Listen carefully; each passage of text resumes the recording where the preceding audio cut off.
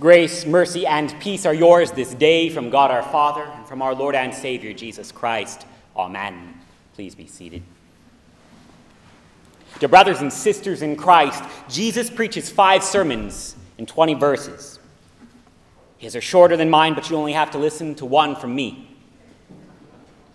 If you're doing math in your head right now to see whether or not that's actually a good deal, you can understand why he shows up to preach these 5 sermons. The church is full of sinners. Each of those sermons is about that. It's an idea that we're okay with kind of in concept. But when God goes and packs a whole bunch of sinners into a box and then calls it a church, our favorite thing in the world to do is act all surprised about finding out there's actual sin in here. Not like the generic, I, a poor, miserable sinner kind of sinners, but the kind that commit specific sins, that hurt and anger in specific ways. And to be fair, a box full of sinners ends up being a poor representation of the Lord who loved us enough to bear the cross for us. So I get why people's biggest problem with Christianity is often other Christians. I mean, it's easy to love the concept of a perfect Jesus, but his fan club can be harder to deal with.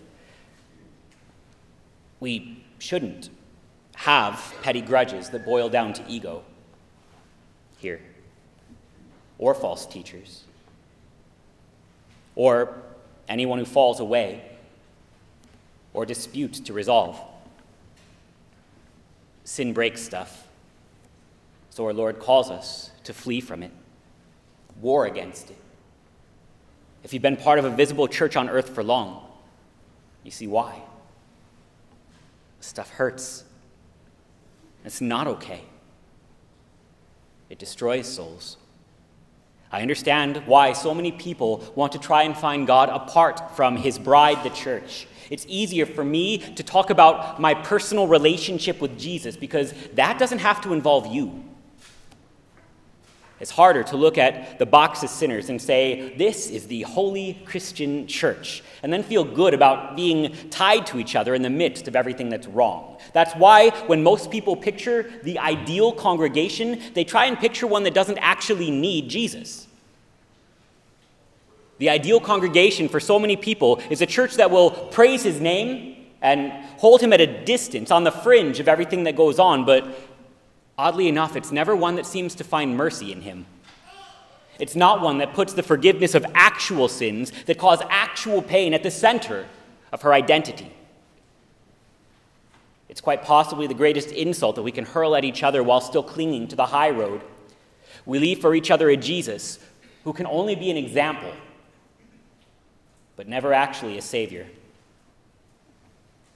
When we assume that Christ is a mere example for the church to follow, understand what that is. It's trying to protect Jesus from the very people he's trying to save. It's holding him at arm's length from the people that he draws near to help because they happen to have hurt you or someone that you care about. If Jesus is only an example for them to live up to, they're obviously nowhere near the Jesus that you love so much.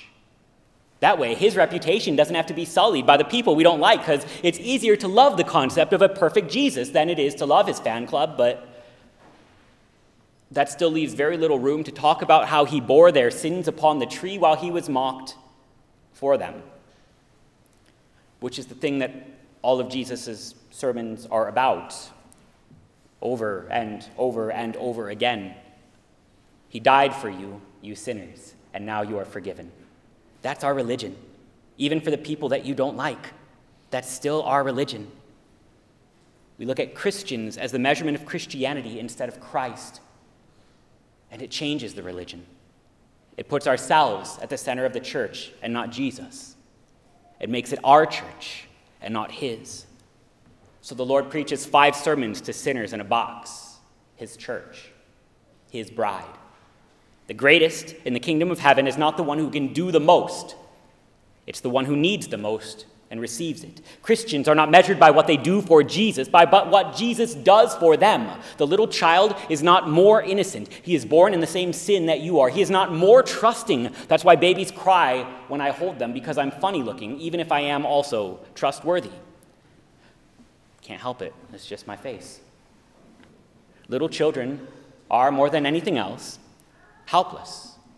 That's why it says, humble yourself like a child, not humble yourself to be great like a child, actually humbled.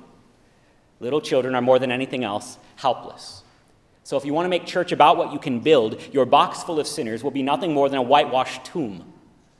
But to receive the kingdom of heaven as a child is to bring absolutely nothing to the table and still receive everything from the Jesus who gives it all to you.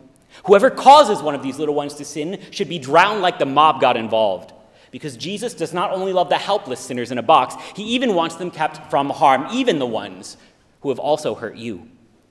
He especially doesn't want them taught that Christianity is measured in themselves. He especially doesn't want them taught that Jesus is only an example. More souls have been lost to despair trying to be good enough, failing, and giving up than false teachers have been disappeared mafia style.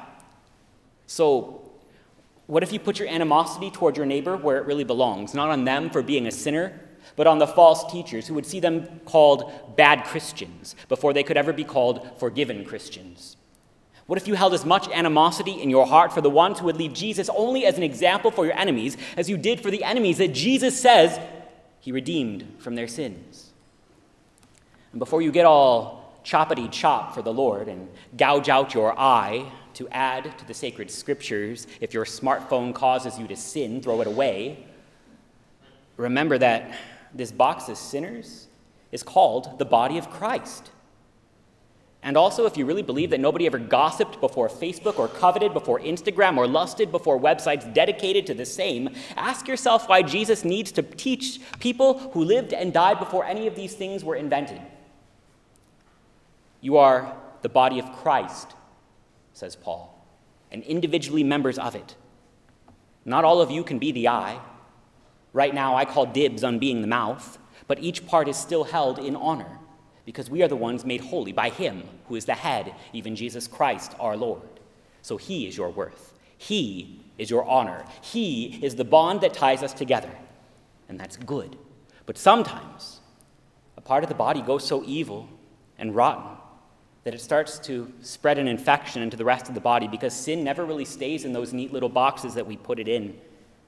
And so sometimes, as sad as it is, a part of the body must be removed from the church before their evil spreads to the rest and drags everyone into hell.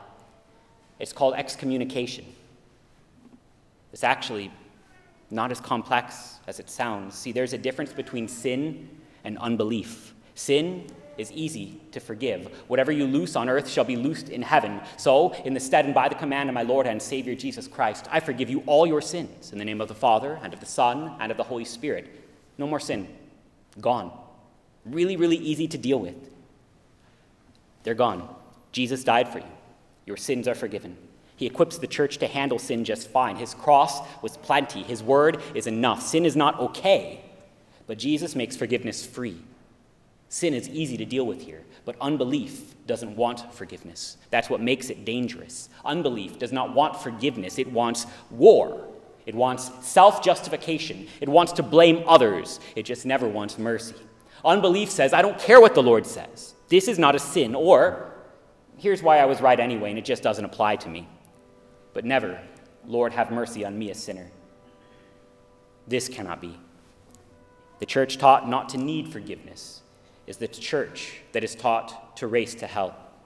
Because even if you cut out your eye and cut off your hands, you are still a stumpy sinner who needs Jesus. But even if part of the body should be taken off, don't rejoice. Pray that the Good Shepherd will not leave the lost who has gone astray, but seek him out and call him back to forgiveness. It is too easy to find somebody fleeing from God and assume that God wouldn't want them either.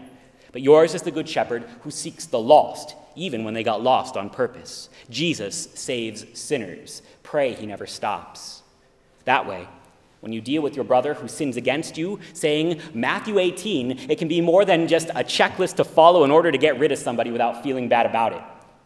Because this was not given as a checklist.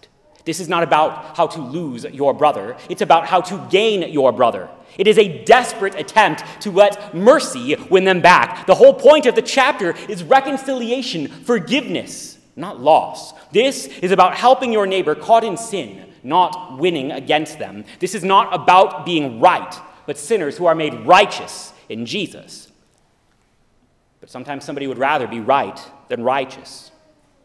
Sometimes someone would rather win than be helped. Lord, have mercy. But if it ends before the whole church with the brothers still lost, it's not because everybody just jumped through the right hoops. It's because mercy was rejected over and over and over again in favor of the self-justification that cannot save. But when Jesus calls this person to be treated as a tax collector and a Gentile, remember who it is that he keeps eating dinner with and preaching to.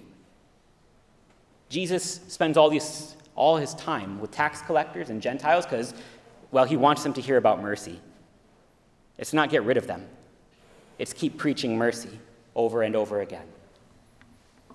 Sometimes sin hurts so bad that things can never go back to the way that it was before. Call it what it is. Terrible. Not okay. But don't think the Lord pulls back his hand from the sinner or the sinned against. Each of these 5 sermons is about how messy things look when the gospel is given to sinners and not just the law. The law keeps things real nice and ordered because it just gets rid of everybody who sins, but that just leaves an empty building. The gospel given to sinners is messy because it packs all of you in a box and calls you holy and forgiven anyway. But that is called the church. 5 sermons dare you to let the gospel define the church, not the law. So call sin exactly what it is, deadly and wrong. Call the church exactly what she is, a box full of sinners. But don't you dare assume that it can't be Christian too, because we actually know some of the reasons that the people here would need Jesus. Instead, rejoice that our Lord puts himself on that altar for you to eat and drink. There, you can actually see the sinners who have hurt you receive exactly what they need, forgiveness. There, you can kneel with them, united not by your abilities to get along and pave over, but Jesus' ability to forgive even the worst that we can do to each other. He died for you, for me, for all. He forgives here for you, for me, for all. You can even watch, so you don't have to go by your broken heart to try and measure whether or not this place should stand. He gives it to you so that you can receive the same and be forgiven too. Christians are measured by their Christ, not their works. Your sins are forgiven you. Thank God for this box full of sinners. Even when you are painfully reminded that we actually sin, thank God that he would boast to call the church his own, his bride, because the church is where God puts himself for you, to forgive you all, to tie you together based on something more than your ability to get along, based on something more than the law. He knits us together in his holy and precious blood, in the waters of holy baptism, in the gospel. And here he names you holy. We are the box full of sinners made saints now. You are the holy Christian church because Christ is here to make you that way.